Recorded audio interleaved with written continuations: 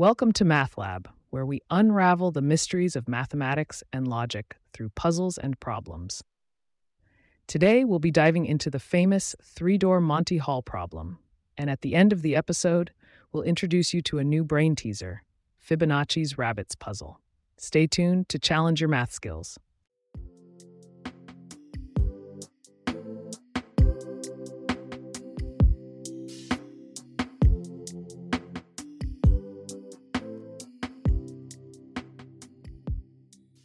Let's revisit the three-door Monty Hall problem we introduced last time. Imagine you're on a game show with three doors. Behind one door is a car, and behind the other two, goats. You pick a door, say number 1, and the host, who knows what's behind the doors, opens another door, say number 3, revealing a goat. He then asks if you want to switch to door number 2. What should you do? This problem, named after the game show host Monty Hall, is a classic example of probability theory. It seems counterintuitive, but the best strategy is to always switch doors. Here's why. When you first choose, you have a 1 in 3 chance of picking the car. The remaining doors then have a combined 2 in 3 chance of hiding the car. When Monty, who knows what's behind the doors, reveals a goat behind one of the other two, the 2 in 3 chance doesn't split.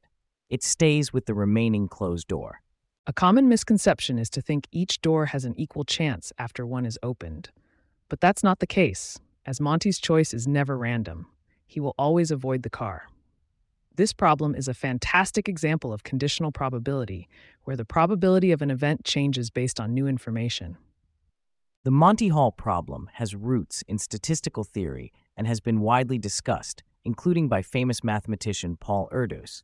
It belongs to a broader category of probability puzzles that teach us about decision-making under uncertainty.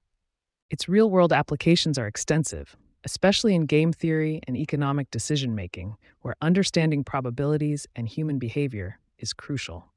Now, let's introduce our new puzzle for this episode, Fibonacci's Rabbits Puzzle.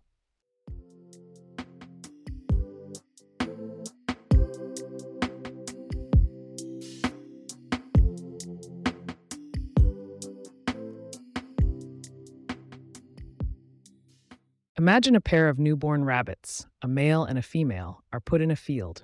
Rabbits are able to mate at the age of 1 month, so that at the end of its second month, a female can produce another pair of rabbits. Suppose that our rabbits never die and that the female always produces one new pair, one male, one female, every month from the second month on. How many pairs of rabbits will there be in 1 year? This puzzle is based on the famous Fibonacci sequence, which we will discuss more in the next episode. Try to figure out the pattern and the number of rabbit pairs at the end of each month. If you have puzzles that you would like to suggest for future episodes, please get in touch at mathlab@pagepods.com.